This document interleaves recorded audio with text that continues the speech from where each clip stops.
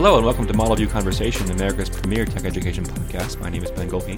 And I'm Brian Gates. Please be sure to check out our website at mvc.fm for an archive of our shows where you can listen right on the page, access the show notes, and find out how to subscribe. We'd also love to hear your feedback, which you can provide by rating and reviewing us on iTunes or tweeting us at MVC Podcast. This week we're going to be talking about doing the work of software outside of the software industry, and we'll lead off with Ben, who has an exciting announcement. Ben! Yes, I do. So as you may know, if you've been listening to the podcast for a while, we both are former instructors. We used to teach at a company called the Iron Yard, which is a 12-week boot camp. That's kind of how we met and how we started this podcast, actually. And so we've since gone on from there and have gone back into kind of the traditional programming jobs where you work for a company and you build software for them. And I'm very excited to announce that I'm actually going to be going back to teaching. So I've recently been able to get the opportunity to go work at a company called Lambda School, which is a similar situation to what the Iron Yard was, except that this is fully online. So I'll be teaching remotely. Basically, the staff and the students are both remote, so we connect through video chat and Slack and stuff like that to provide lectures and all those kinds of things, and then one-on-one help, stuff like that. So it's going to be really fun, and it is an immersive course, just like I taught at the Iron Yard. I'm going to be teaching iOS again, which is great. So I'm super excited. That is so great. I'm so glad you have a chance to return to the work you love. And why not expound a little bit on what do you think are the most salient differences between that kind of work and the stuff that we've both been doing for the past year and a half? Yeah.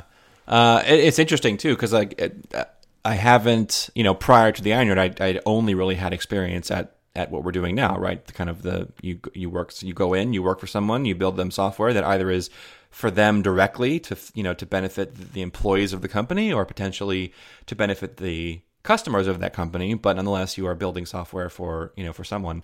And that's all I really had before as far as experience, and then getting to do the teaching thing really kind of takes you truly away from the business of making software to make software, and now you are building software to facilitate learning, which is a totally different goal, I think. So doing that, going to teach, and then coming back into industry, and then now going again back into teaching, it's given me an interesting perspective on the differences. So one of the big differences that I really felt between teaching and the current work I'm in is because the job that I have now is part of a very large team, I end up being a fairly small part of it.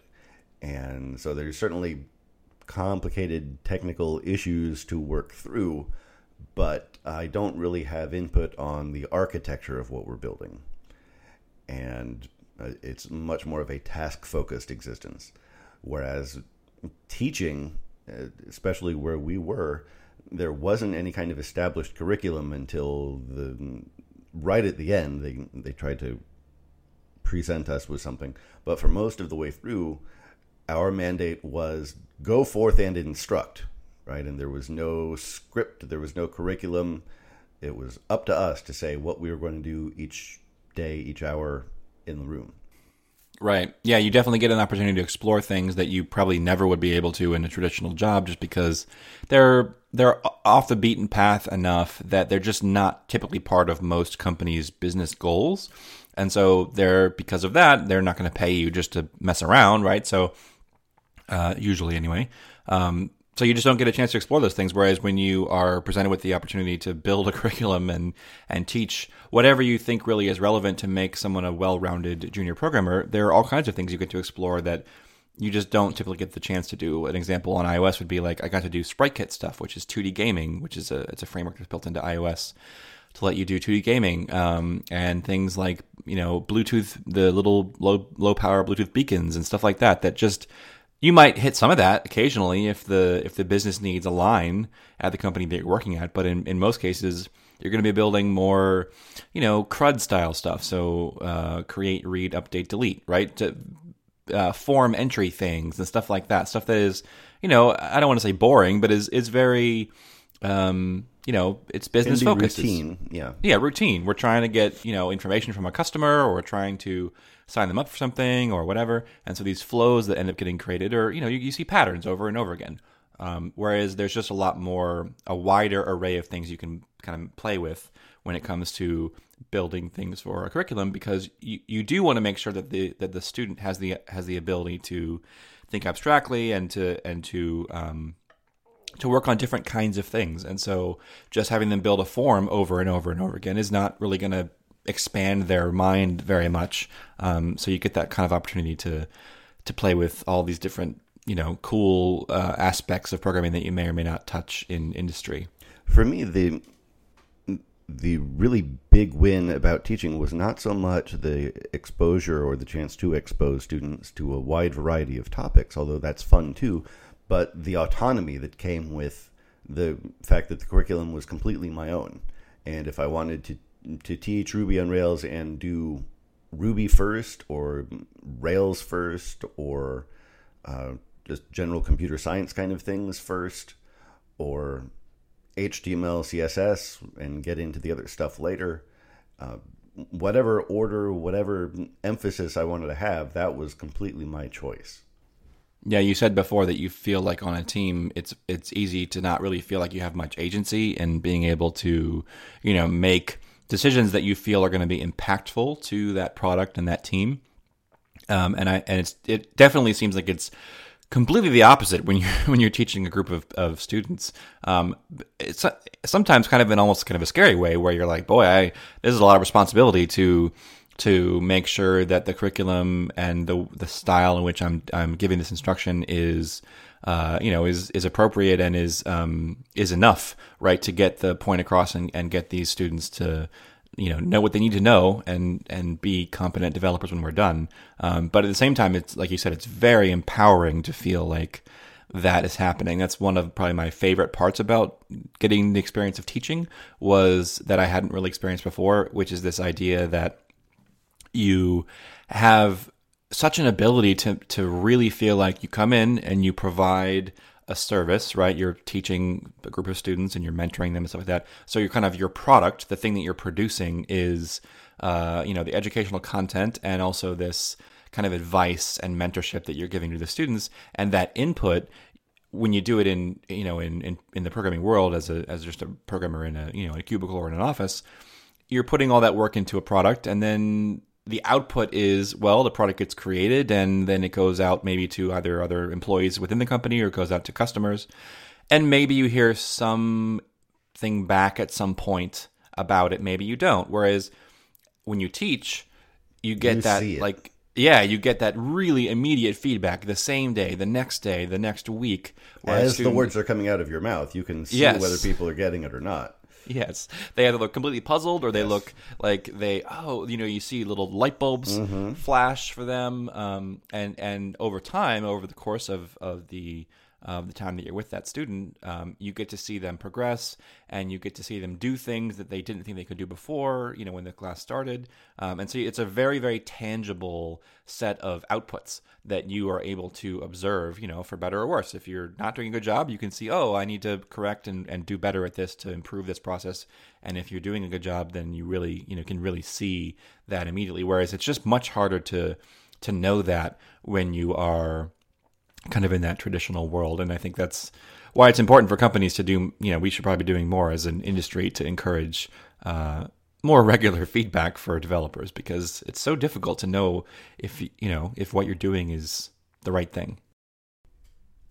Yeah, I assume that there are people making those decisions about what is right and how the project I'm working on is supposed to be built, but I'm just not a part of those discussions.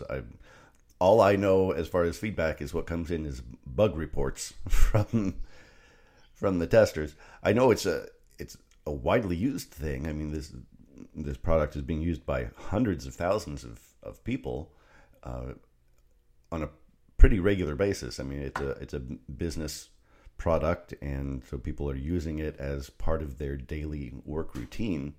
But I don't get to see anyone doing that or find out what are the rough edges, what are the annoyances, and what things could be done to make your work easier, which is really the point of this kind of business application, is to save people time and annoyance in their work, which I think is a pretty noble goal, all things considered. Nor do you get to see the parts where they're delighted by the work that you've done, right? Yeah. You don't have enough of that sort of critical feedback, right? Criticism of, oh, this could be better. And you also aren't really getting any like, hey, this thing that you built is amazing, right? Like this really does help. It does give us, an ability to leverage our time and do something more efficiently. And I think both the sort of criticism and that positive feedback, they're both lacking in the software industry.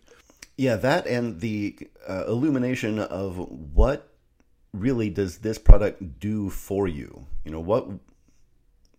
What does a day in your work life look like, and how does this tool help? Especially because it's a big, complicated tool in an industry that I'm not at all familiar with, and so I know the lingo used in it enough to parrot it to the other developers when we're talking about building features that will do a purge and roll forward, for instance. But what exactly those words mean, I still don't know, because I'm not in contact with the end user and I don't see them purging and rolling forward. Whatever that is. So you have some experience being on the other side of this table, being a non-technical, meaning in the sense of like programming, and dealing with software teams and stuff like that, kind of in your previous career. Can you maybe you could provide a little bit of insight into how that worked for you then, and we could see if there's ways that we could give advice to improve that relationship. Yeah, that was a really fun role. I was in a small biotech company in San Diego, California, and the focus of the company was to provide a computer system that would give expert guidance to microbiologists who were dealing with an enormous amount of experimental data. This was right around the turn of the century when new technologies were providing just vastly more numbers and results out of lab experiments than had ever been available before. And the biologists were just swamped with the data and didn't know how to really make sense of it all. And this company had figured out a way of taking all that data and representing it in a very pleasant graphical format, showing how the experimental data correlated with the metabolism of an entire microbe, a bacteria or yeast cell or something like that. And you could visualize it through the computer system, so you could see what metabolic pathways were being turned on and off, and at what levels, and what genes were on, and what genes were mutated out, and that kind of stuff. And I got into that company as a biologist, and the company was a small group. There were maybe a dozen people working, and probably half were Java developers, which is a world I really didn't know anything about at all. And I was interested in looking over their shoulders and seeing what they were doing, and they were very interested in learning about biology, because obviously none of them were biologists before, but they had to understand biology well enough to build a tool that was going to help biologists. And so we had this running dialogue for about a year where they would ask me what's mRNA and RNA, and what does protein synthesis look like, and I would ask them what's version control, and what's all the software stuff that we've come to take for granted. So it's like a cultural exchange program where you're sharing, this is my world. I was kind of the ambassador from the biologists to the world of the Java developers. Right. Yeah, and I really wish that was kind of a more common thing, where you had, my dad works in the Department of Defense world, and there's this, I'm sure this is a term used probably everywhere, but DoD people, military people, love their acronyms, and so he has people on his staff that are what are called SMEs, right? Subject matter experts. So that's not a specific thing to that one industry, but maybe calling it a SME is, I don't know. But these people that, they don't necessarily know anything about coding, but they know everything there is to know about this particular tank, right? Or this aircraft, or this whatever, right? He works in simulation, and so it's all about taking things from the real world, planes, tanks, weapons, troops, water trucks, right, that bring water out to a group of people that are out somewhere in the desert or whatever. All of these things have to be modeled and simulated so that the game that's played can be as realistic as possible for purposes of training. And so there's the idea of learning, knowing how to model those things in software, but then you have to know what those things are, right? You have to understand what they're like and get a sense of them so that you can then actually properly model those things, just like in your case, right? Java developers can build things to give you all kinds of cool visualizations, but they don't have any idea what they're looking at, then they don't even know if they've done it correctly, right? So you have to have that combination of subject matter knowledge and technical knowledge. And I really wish that there was more opportunity to do that in industry, like you said, where you have this interesting like cultural exchange between two groups of humans who can communicate with the same language, but yet are still pretty far apart in their in their knowledge. And I've always thought that that's a place where people who want to get into software probably have an advantage that they don't know that they have, which is that everybody is a subject matter expert at whatever their job is. And it can be tough if you're in a very technical field like biology was, or like the Pentagon is, to be both a subject matter expert and also know enough about software to make a big impact on your own. But if you have a job where you spend any amount of time interacting with a computer and probably interacting with one or more spreadsheets, or one or more spreadsheets plus a couple other programs or websites, there's probably some workflow that you and the people around you have to do on a regular basis that just feels harder than it ought to be. And if you're the one who's been doing that over and over for weeks or months or years, then you are the expert in that workflow. And so you can skip what is always one of the hardest processes in kicking off a new software project, which is gathering requirements and communicating to a technical person, here's what we need software to do for us, because you know what the software needs to do. It's make your life easier in some specific way. And so if you're just getting into software, I think that's a great opportunity to put together a little forum in Ruby on Rails or in Drupal or Laravel or something, or look into the APIs where you can interact with Excel or Word and build something that will make your life easier in a way that only you and the people in your department know is a problem. Yeah, but my sister, who is now a computer science graduate and a programmer, before that was working at a company where I don't know the specifics of it, and I don't know the workflow because I didn't work there, but there was apparently some sort of manual process that involved literally a filing cabinet full of paper that needed to be managed and needed to be sorted and collated and organized, and you look things up in there and pull things out and put them back in the right place. So just some sort of manual process that was pretty integral to the work.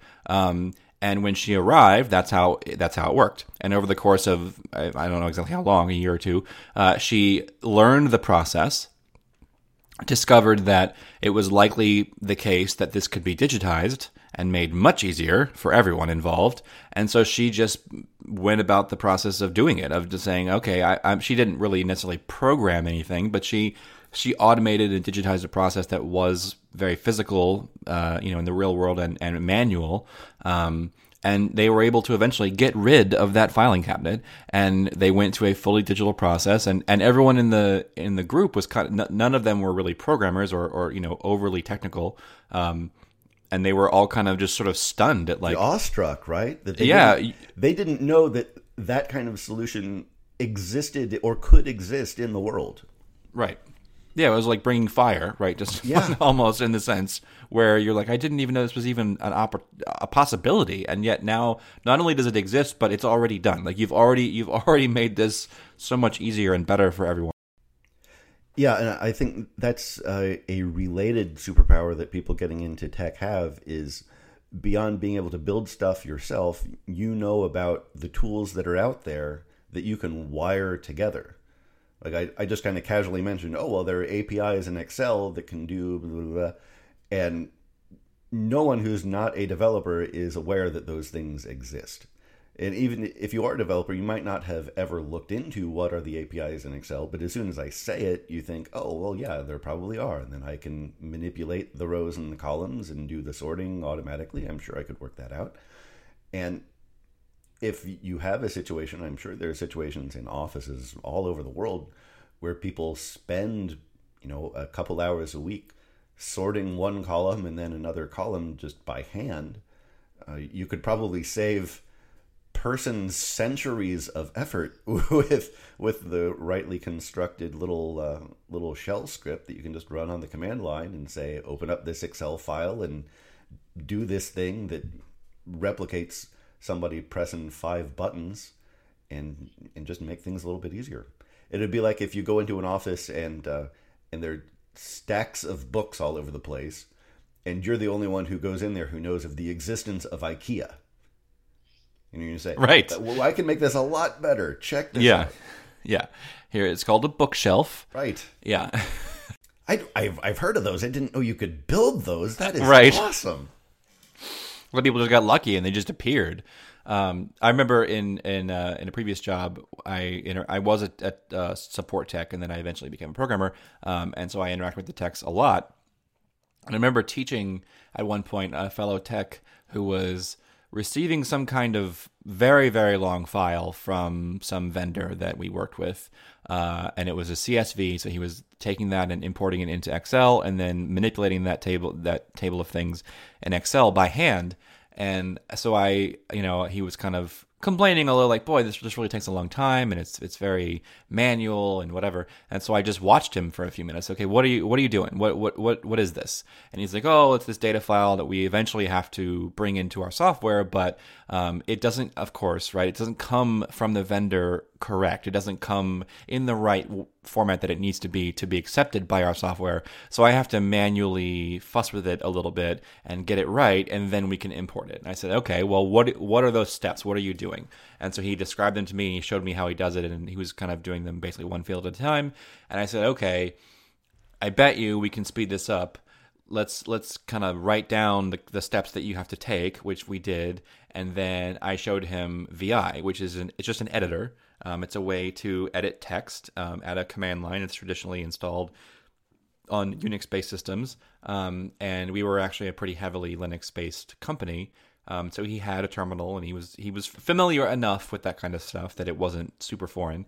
And so I said, okay, let's pull this file into VI, and then let's start working with find and replace, which is not that novel, but VI's find and replace is very powerful. It has regular expressions, and it can do all kinds of really cool stuff. You can also, with VI commands, you can repeat things, and it just kind of, if you know what you're doing, it can really speed up your workflow. It has a really high learning curve, but it is very powerful. So I showed him, okay, the first thing you need to do is this thing, right? I said, okay, here, boom, I'm going to show you how to do it, where rather than doing it once, I'm going to do it to every single instance that this needs to be changed in one step, right? And so I showed him, and his eyes got like the size of dinner plates. He was just like, what? I can't believe that this is possible. This is great. I can do this entire file now. I can edit the whole thing in 3 minutes, right? Whereas it took me, I don't even want to know how long it took him before, but he was able to do it so much faster by simply automating a process. And what we were doing wasn't really programming. It was just, I would call it like pseudo programming. It's sort of programming adjacent. It's in that realm, but it's not code. And it's amazing what you can bring to bear on something if you know a little bit about, both the subject matter. I didn't, that's the thing, is I had the tools to do that, but I didn't know what he was trying to accomplish. I didn't have the business goals in mind because I didn't know what they were. So he, as the SME, had to explain it to me. Okay, this is what we need to do. And then I was able to take that and apply technical processes to it to make it better. And I think that's really where you get a lot of the wins, right? Is when you can bring those two things together, like you were saying. And that's the kind of thing, I'm sure the process of watching him do what he was doing until you were sure that you saw and understood the whole thing, that was 90% of the time, right? And then writing the regular expression in VI was the work of a moment. Right. And you get that I think that's a common thing when you're writing a larger scale software project, is understanding everything that this thing is supposed to do. That can take weeks and months if you're just gathering the requirements up front.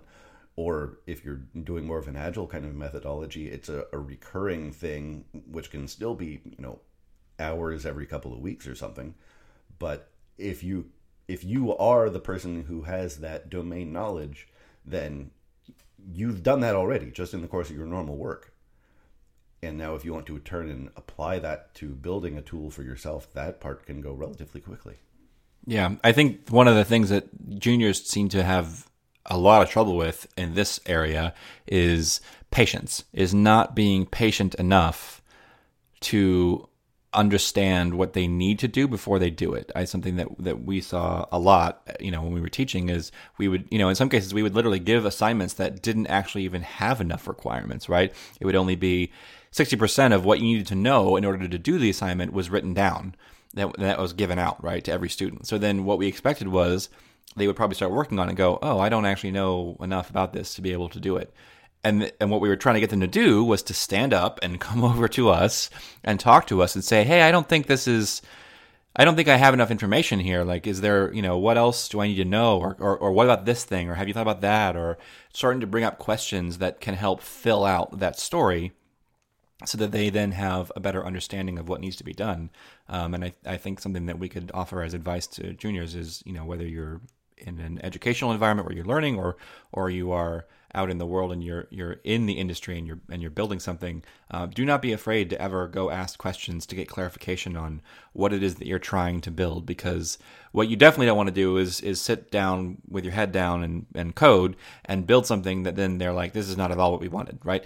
You want to make sure that you're kind of constantly checking if the direction you're going is the right direction and if that's what they want. Because oftentimes SMEs, whether we're talking about just people who know a lot about the industry or your manager or whoever it is, they probably haven't fully conceived the idea in their head, and they haven't necessarily visualized the whole solution. And so you might start working on their problem and you start to build a solution, and then it turns out that the outcome is not what they were expecting, because they weren't necessarily kind of dealing in all the eventualities that might occur, and they might go, oh, this is taking a direction that we actually didn't intend, or oh, this is different but we like it, or whatever that might be. And so it's really good to constantly, especially at the beginning and even in the middle, to continue to ask for feedback and advice and clarification on the steps that need to be taken, because you might even be trying to solve a problem that that either has never been solved before, or maybe it's just that it was a kernel of a problem, right? It was a small, hey, it'd be great if we could do X. But then when you start to break that apart and turn it into a solution, it turns out that there's all kinds of other things that need to be decided. And also, to add on to that, don't be afraid to get feedback when you know that the solution is not complete, because I can guarantee that your threshold for completeness is going to be a lot higher than whoever you're solving the problem for. If you have this software tool, let's go back to sorting the Excel stuff. Maybe the first regular expression that Ben wrote worked unless there was some kind of non-English language character, like the N with a little tilde over it. Maybe it would choke on that and not know what to do. And if Ben were working on that thing on his own, he would have the option of either researching further to figure out how to deal with that one specific case that doesn't come up too much, or present what he had done to the person who he was going to help and say, hey, I have this thing, it'll take care of like 80 or 90% of your work. There's this one thing that I know about where it's not going to be helpful.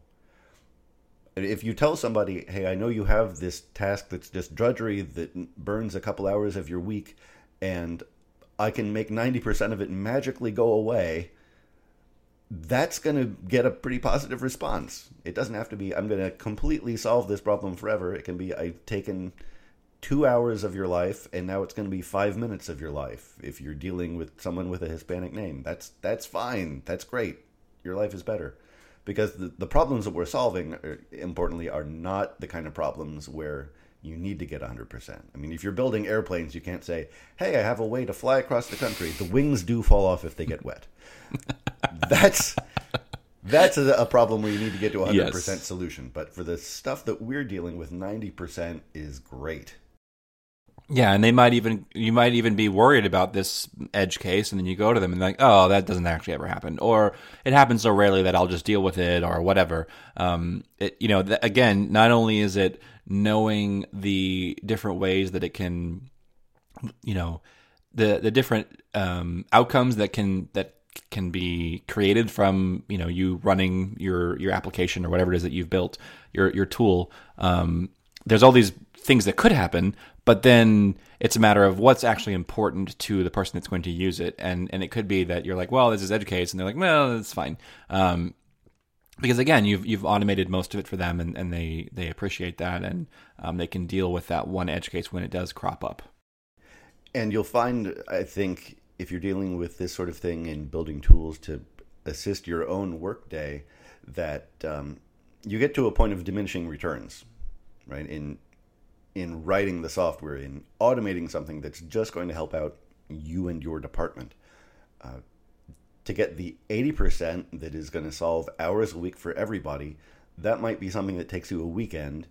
And to get to 100% could end up taking you months and months to track down every possible edge case and deal with every little thing that could come up.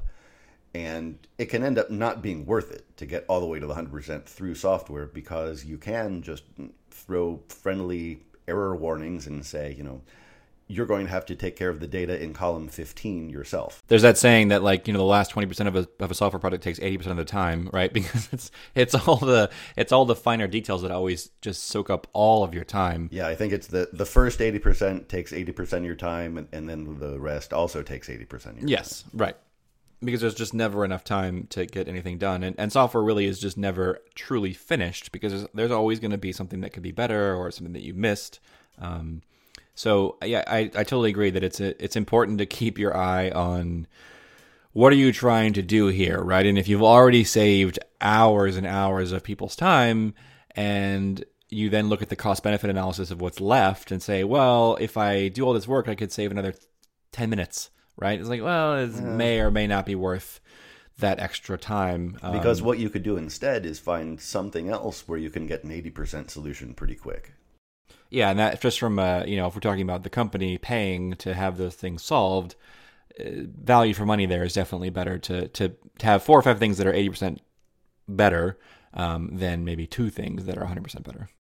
Another nice thing about getting involved in tech is that besides learning a programming language where you can just make magic happen and you can interface with all the business tools and the common business applications that people use and are aware of, you're also probably getting exposed to a lot of other stuff, software tools and things that software people learn about before anybody else.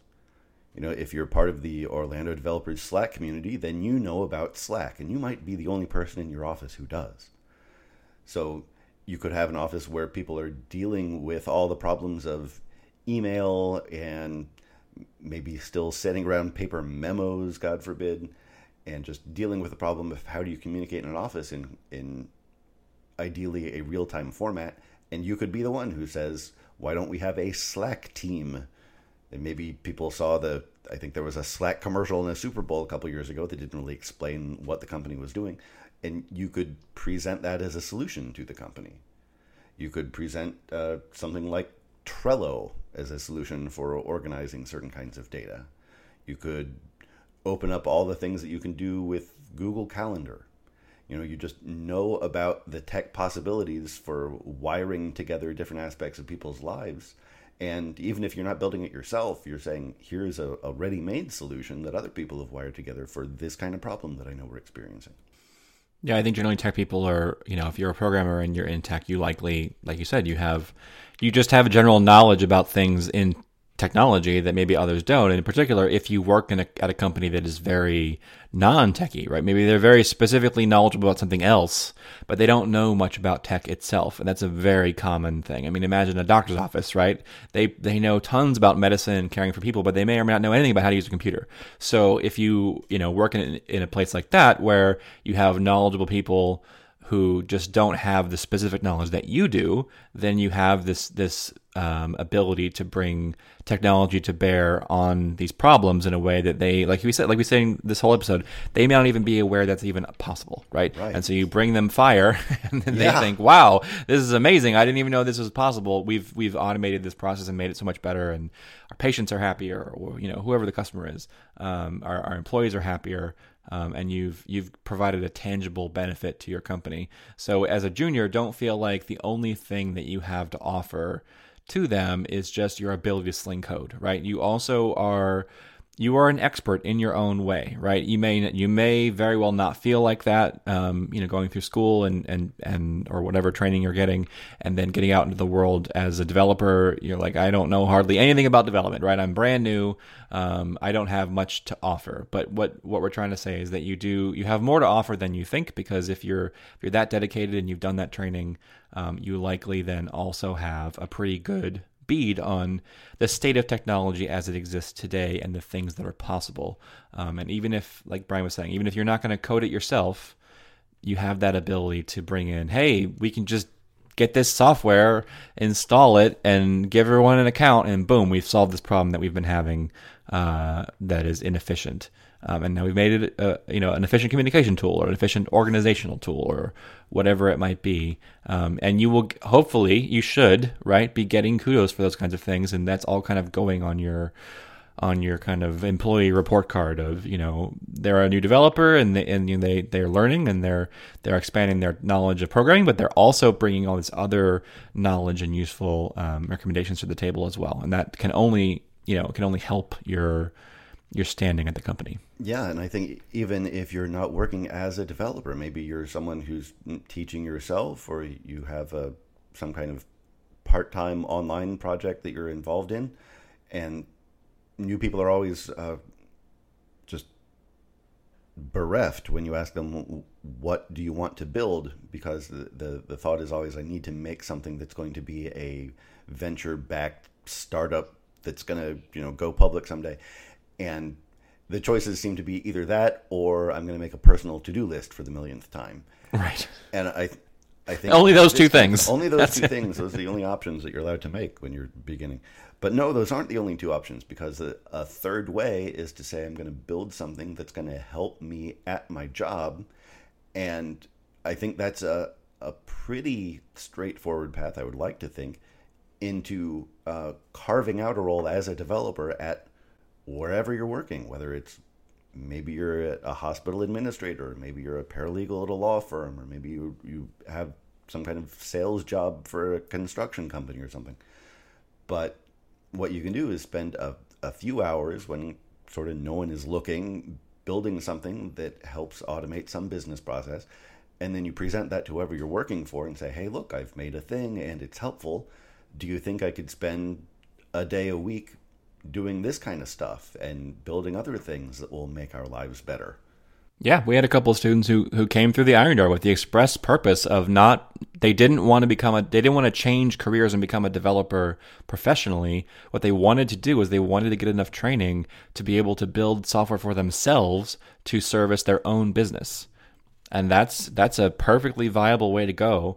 And I think that what you brought up there about kind of maybe you work somewhere and you're learning programming and you want to get more into being a programmer professionally, a really great way to kind of leverage yourself into that, if there is an opportunity at the company, is to kind of ask for forgiveness rather than permission, and say, there's this process, it doesn't work very well. I'm going to, maybe on my own time or whatever, I'm going to use it as a way to practice my programming skills and build this thing to help basically just make my life better, my job better.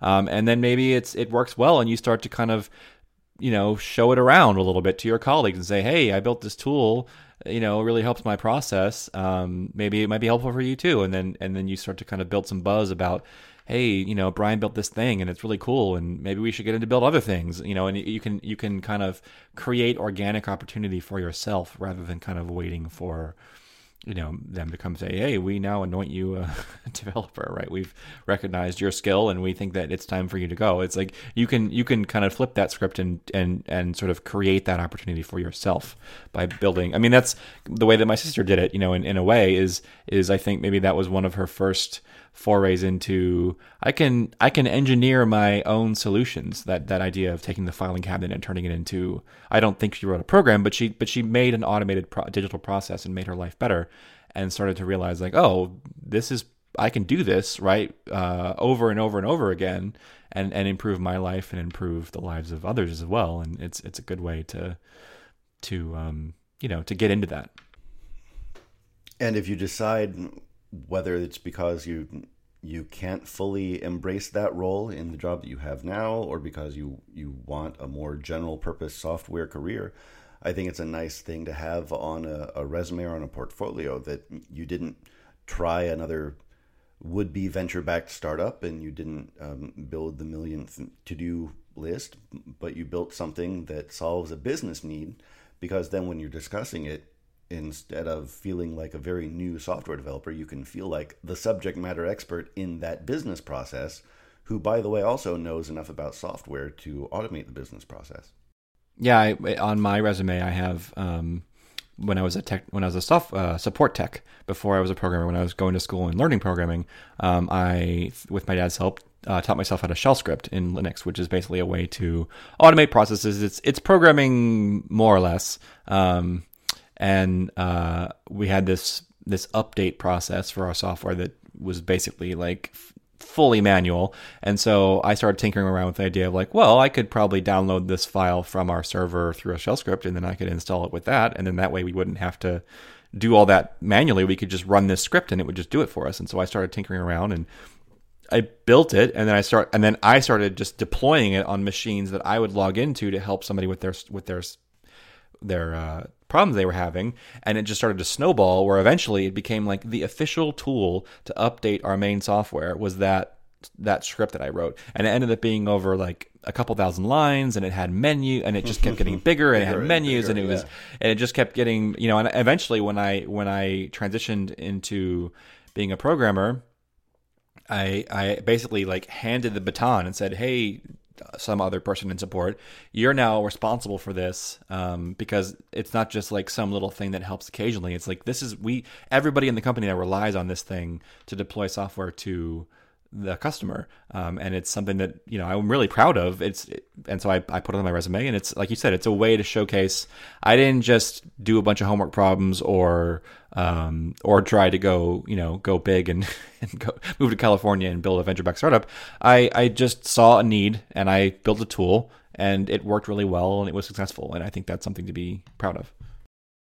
Now, before we close, I think we should talk a little bit about some of the pitfalls of working with non-technical people and bringing the one who brings fire to the office. Because that can be about the level of understanding of tech that non-technical people have sometimes. Yes. And so you can run into situations where, because you have written a script that will apply a regular expression to an Excel spreadsheet, everybody decides that you're probably also the person to rewire the router when something goes bad there. Right. Or they just think that you're a wizard, right? And that there is nothing beyond your grasp, and and that you can, defy gravity necessarily. Right, and that because if you're not a technical person, everything in tech just goes into that big bucket labeled tech, and it's not broken out into hardware and software and assembly language stuff. And so either they think that because you know a thing in tech, you know everything about tech, or they have such little understanding that they literally don't even understand what that means, and they think that you can do literally anything. So that's difficult. Just apropos of nothing, I just watched rewatching Star Trek TNG, and just watched the one, I think it's called Thine Own Self, I think is the name of the episode. It's basically where Data is on a planet trying to recover some wreckage. It's radioactive. Something happens, and he ends up having to go to this village that he wasn't supposed to contact, and has like robot amnesia, right? Whatever the equivalent of android amnesia is. Something's wrong with his systems, right? And he doesn't remember who he is or what's going on. And but as the episode progresses, he gets more and more like himself. And there's a scene where he's in school with the other children, and the teacher is teaching them about like the elements of the earth, and it's like, there's rock in wood because it's heavy, and there's fire in wood because you can coax it out by lighting a match, and he's just like, no, none of that is correct, right? Like it's completely wrong, and he starts to exhibit knowledge and skill that they just, not only did they not know it, but they reject it. They immediately reject it as just, this is wrong. That's crazy talk, right? And I definitely feel like that sometimes when I'm speaking about something with someone who's maybe very non-technical. They not only do they not understand, but then because they don't understand, they tend to kind of reject, right, what you're saying and not take it as valid or truthful. And that can be very challenging to try and navigate that. But how would you, if you were in a situation where you're trying to bring, maybe we take the example from before, we're trying to bring a technical process into a non-technical company, and maybe it's sufficiently complicated that you can't explain it to someone in 2 minutes, right? How would you deal with that kind of, I guess, closed-mindedness? Well, your Star Trek examples suggest maybe a different kind of problem than what I was thinking. Are you envisioning that you present a solution and it's complicated enough that the person just doesn't want to use it? Yeah, I mean, I've encountered kind of everywhere, everything from just sort of mild confusion to like active, go away, you're bothering me, don't talk about this tech stuff, right? Like, and I'm just wondering if you have any strategies for kind of how to deal with people kind of on that spectrum, and professional ways to encourage knowledge acquisition so that they do feel like they're empowered and they are able to make informed decisions about these things. Because oftentimes I found that the most senior people in a company tend to be the least technical. That's certainly true. And yet they have the most power. So they have the most ability to make things happen or not make things happen, right? Squash things. And so you have to find a strategy that allows you to get your points across and make it clear why this is useful and important without just spewing a bunch of techno jargon. Yeah, I think that's the key thing, is to avoid the technical jargon and to communicate the benefit to them. There's a tendency among tech people, I have it, you have it, to really want to explain the fine details of what we've built. Right. And this feature wasn't present in Swift 2. I have that in spades. Yes. And that's something that the higher up who knows of tech as only that thing that replaced the typewriter that I was used to, that information is just going to cause that person concern and heartburn. So you don't want to mention any of that stuff. But if you've built a complicated thing using lots of neat new technologies and it saves you 5 hours a week, that's what you want to say. I murmur, saved 5 hours a week. Just get right to there.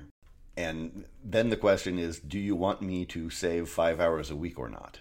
Not, do you want to be forced to endure a lecture on technology and try to learn new things that you don't care about? Yeah, I think probably the most important thing is the very first thing out of your mouth is, this either will save you money or this will make you money. Yes. Right? And then everything else is secondary, right? Literally everything else in that solution is if they ask, we can explain, right? But you want to lead with, you will save money, therefore make more, or you will literally generate new revenue from this solution. Right. And the initial response to that is going to be great. And then you can maybe explain something, and then you'll get a question, and that question is going to be, why are you still in my office? Because You've already given all the information that person wants to know. And I think the other thing, in addition to wanting to explain the finer points of our solution, is that we want to be recognized for the work that we've done, right? Yeah. So, and we feel like, because as engineers, the way that I think the way that I appreciate another engineer's knowledge and skill is that I understand the things that they build, right? Yes. And in order to do that, I have to understand what they've built. So I have to ask questions and how does this work? And what about this? And what about that? And so for me, the way that I value another engineer is it's through their work and through the specifics of their work, right? Not just like, I built a thing, that's great, but like, how did you build that thing, right? That's what I want to know. Whereas most people who are not technical unfortunately, don't really care about how you built it. They care that you built it, and they particularly care that you built it if that thing makes them money or saves them money or saves them time, or there's a tangible non-technical benefit, right? Right. But if it's just, I built a thing and it's really cool and here's all the ways that it works, Yeah, if Ben is going to explain something to me, then it's going to make sense to harp on, hey, I have this really elegant solution to asynchronous communication in an environment where connectivity is limited. And then at the end he can throw in, and it's going to save my company. And I will come away from that remembering, oh, that was a really elegant way of dealing with asynchronous communication. And then I think he said it was going to save his company $10 or maybe $10,000. I don't know, but it was really an elegant solution to the engineering problem. Because we are not like most people. No. Well, I think part of that is like, we're not going to see that money, right? That's not. That's also. I mean, we're interested in the money, but only insofar as like, is that mine? If it's not mine, then like then what I care about is I care about the the what's and wherefores and the hows and all that kind of stuff. So that's something to keep in mind when you are dealing with non-technical people, whether it be a colleague, a subordinate, or a superior, right? And kind of no matter where they are on the org chart, realize that when you go to them and you need something from them, you want an approval or whatever, or you're just trying to explain yourself, right, and kind of what you've done for the last month.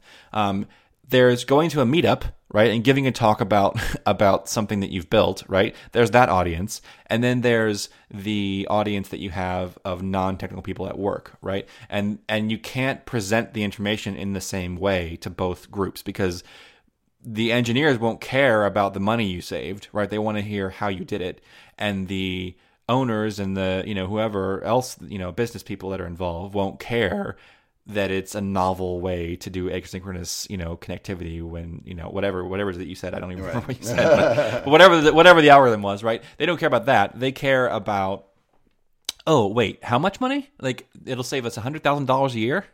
Then yes, let's definitely do that. Or it's a new business line that we didn't even know was even possible, and now we can sell this product that is, maybe got a space in the market that nobody's filling, and we're going to make a bunch of money.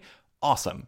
But as far as how that was done, it's not that important. So it's important to gear your thought process and your the way that you communicate. You want to change your tone, basically, and your presentation based on who it is that you're talking to make sure that everyone gets out of it what they need to get out of it.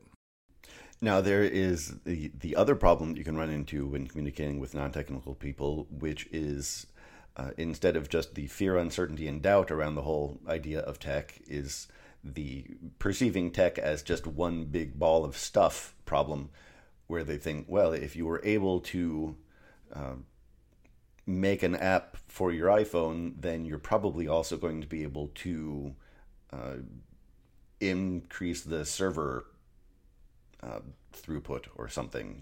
You're going to be able to deal with all of the router issues, or you're going to be able to do whatever other problem comes up under the big giant umbrella of tech. And how do you deal with that kind of problem when it comes up? Yeah, this idea that I know a thing about tech, so therefore I know everything about tech, and then I can solve literally any problem that the company might come up in the company that needs to be solved. And since they can have me do it, they don't have to pay someone else to do it, right? This idea that like, well, this is a tech person, he can just solve it. We don't need to hire someone else. How have I done that in the past? I have been, earlier in my career, I've been a lot more, what's the right word?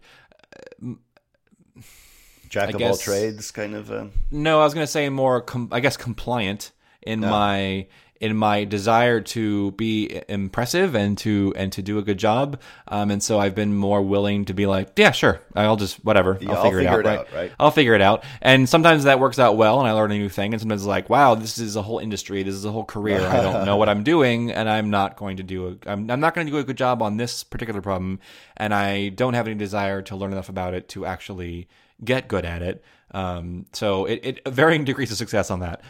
But I would say as my career has gone forward, I've gotten more confident in my own expertise, which means that I'm also more confident in telling people, I'm sorry, I can't help you with that. I don't have enough experience at it. And I have enough experience at enough things that I know that I won't do a good job. Like I don't have the tools necessary to solve this problem. And so if you have me do it anyway, I'm not going to do a very good job. I won't be happy. You won't be happy. It's just a bad outcome. Let's pick a different solution that works better. Whereas before it was more like, yeah, I'll give it a shot, right? Why not, right? But I think the more, this idea, which is not just a programming thing, it's kind of a, just a becoming wiser, right? The more you learn about everything, the more you realize how much you don't know and how much you don't understand, and how humbling that can be. That like, I have knowledge about stuff, but there's all kinds of things that I don't know anything about. And I think you become more confident in that, in saying, yeah, that's not for me. I don't know how to do that. And again, no one will be happy from this, right? So let's not go down that road, because I know where it's going to end, and it's going to end in unhappiness for everyone. So let's pick a different solution. Yeah, I think probably the best you can do is to first off say that's not something that you want me doing. And second, there can be maybe a little education around that, as far as here are the things that I can do, and here's why this is not one of those things. Although, again, probably the only interesting piece of information to whoever is asking you is, oh, he can't do this. But probably what you can do to move towards a solution is to say, I know enough about what would need to go on to make a solution that I could evaluate someone else. I could find you somebody probably, and know whether that person is reputable and whether their ideas make sense to me. But I'm not the person you want to actually do this. Yeah, I think being firm in your expression of an unwillingness / inability to do a good job, and therefore this shouldn't be the road we go down, is important. And I think a pivot, right? You don't want to be just like, no, right? If you just tell them no and then stare at them until they walk away, is not necessarily a good idea. So or worse, no, obviously, because I know these technologies, and this is one of those technologies. Right. So you want to be firm and don't necessarily try and engage things that you both don't understand and maybe don't like and all those things. But also see if you can offer a pivot, right, that lets them get what they want, but not from you. So like you said, I don't know about this, but I know enough to evaluate someone else. Or I don't know how to do this, but I know of a tool that we could buy that would solve this problem for us forever. And all we have to do is just buy this tool, and then this problem isn't a problem anymore. So just some way that you could get the problem solved without you doing sort of the manual labor of getting it done. All right. And I think that's all we have to say about that. Yeah, hopefully this was helpful in just getting you maybe to understand a little bit more about what it's like to work in a group of people that you have this specific knowledge and they have other knowledge, and you have to kind of bridge that gap and understand each other and do that cultural exchange. It is exceedingly common. I'm trying to think. I don't think I've ever worked at a company where the company's goal was to advance the field of software creation and computer science, ever. It's always been, we work in the, whatever, I've worked in DoD stuff. I've worked in just different industries, the medical industry. I've worked in different areas where the goal is to advance patient care, or it's to advance simulation to train officers for the military, or biotech, whatever, or bookstores, or many different things. So it's hardly ever the case that you're going to be working to advance the field of computer science. You're going to be using your knowledge of software to advance the some other industry, right? Some other group. And it's important for you to understand some about that industry, and it's important for those people to understand a little bit about software. So there's that, you want to encourage that exchange of information. All right, I think we've come to the end of yet another episode, but I'm sure there are people out there who have not heard every episode yet. So Ben, where can they go? What can they do? So everything that you need to know about us is at mvc.fm. That's our website. You can listen to all of our past episodes right on the page if you'd like. You can also find out information about how to subscribe to our podcast. We're basically everywhere. So if you have a favorite podcast player, we're likely there. We're on iTunes. If you could go to iTunes, if you use that, and give us a rating and review, we'd love that. And if you'd like to provide us feedback, you can do so on Twitter. We are at MVC Podcast. Thanks for listening.